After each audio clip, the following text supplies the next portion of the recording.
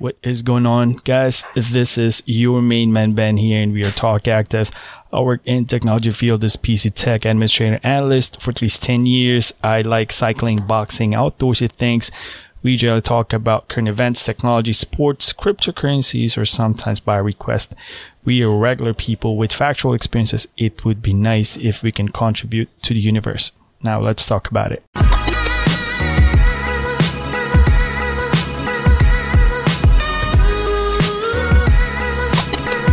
Hey yon guys, episode 44 in our Talk Active. Forgive me because we are still under construction and we don't have a workspace to record, so we are here in our dining room. Yes, lovely dining room with the table full pack of stuff and stuff all over the place. Currently we have a construction going on in the basement. We are trying to finish up our basement and they are still working out to complete it. But you know, it's only like 7 days down, but they have did a very phenomenal, awesome job. We have recorded it and do some vlog video recordings, because it's 13, 14 years we've been here in our house. And it's memorable to, record these things. But today, guys, it's going to be episode 44. Once again, quick hit. Very quick hit that would probably hit a lot of hitters. It's very hitting. Thursday. By the way, there's no school today for the kids. It's a holiday, Jewish holiday here in Maryland. But today we're going to speak about how do you respond on bad feedbacks. I know that there's a lot of things that runs through in your mind when it comes to feedback. I mean, almost everybody that I know is an expert on things in terms of, criticizing themselves or criticizing others and be so hypercritical of everything. Oh man, that is but how do you respond in things if you get corrected and you know that you're right? Or in case if you get corrected and you know that you might be wrong side of the coin. So if you get all these things going on, the topic is a broken disc. It's being discussed countless times on different sides of the world, on a different scenarios, traditions, and customs. Let's face this. Like in the Philippines, okay, I was born in the Philippines. I spent half of my life living in the Philippines, so you can talk back as a traditions.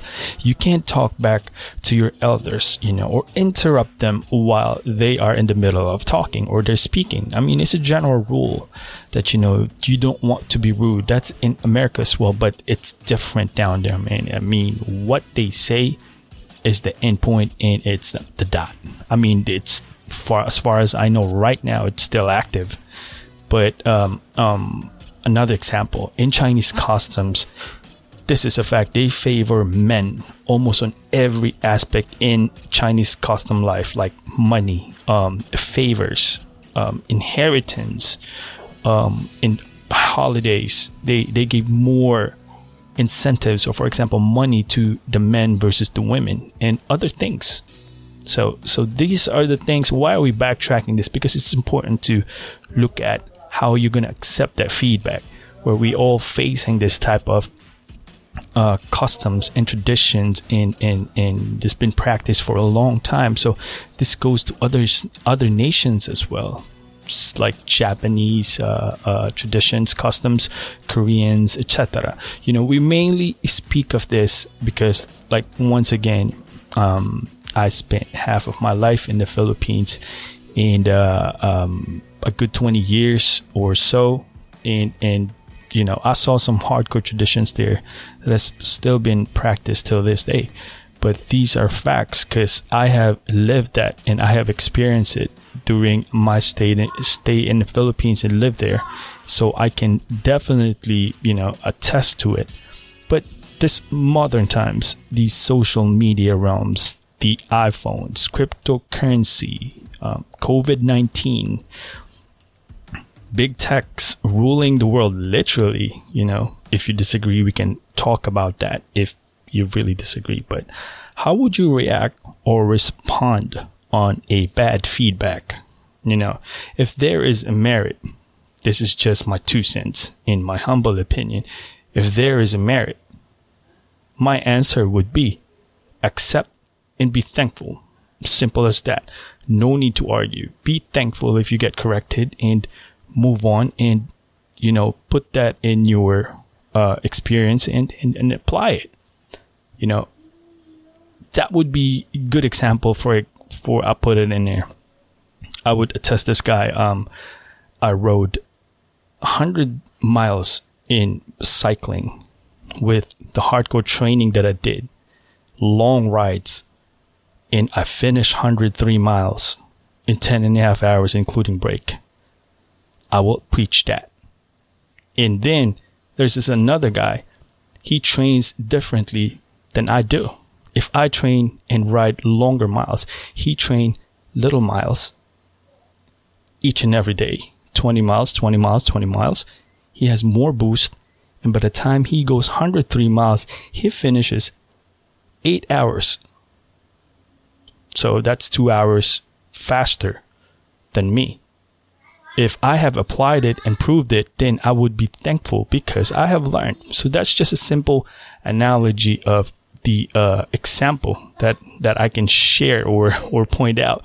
But so what happens if you do not prove your point? So you do not need to explain yourself. You do not need to encourage this feedbacks, because encouraging, it will only invite insult. When you invite insult, but if there's no merit, you do not need to prove your point. You do not need to explain yourself. You do not encourage. So encouraging it will only invite insult. That's a proven thing. We do not need more insult in our life. I know I don't want more insult in my life. So, it's up to you if you want some more, but, I would give you an example. Okay.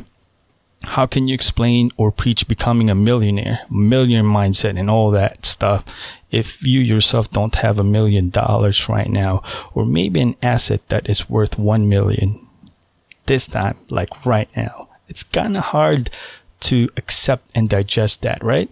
It's not a drawing like in the foreseeable future or the current time. So it's really hard to sell that gig, preaching how to become a millionaire, but you don't have that. You see what I'm trying to say here? Or even better, this is an example of how you can prove a point, like economic status, community activities, conditions such as inflation, poverty, and success.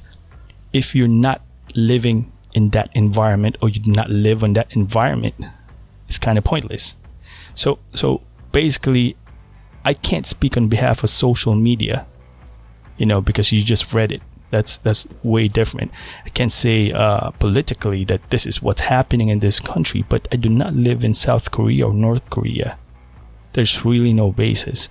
So I'll be relying on people like social media celebrities, their experience in their country, and take their word for it and use that to preach.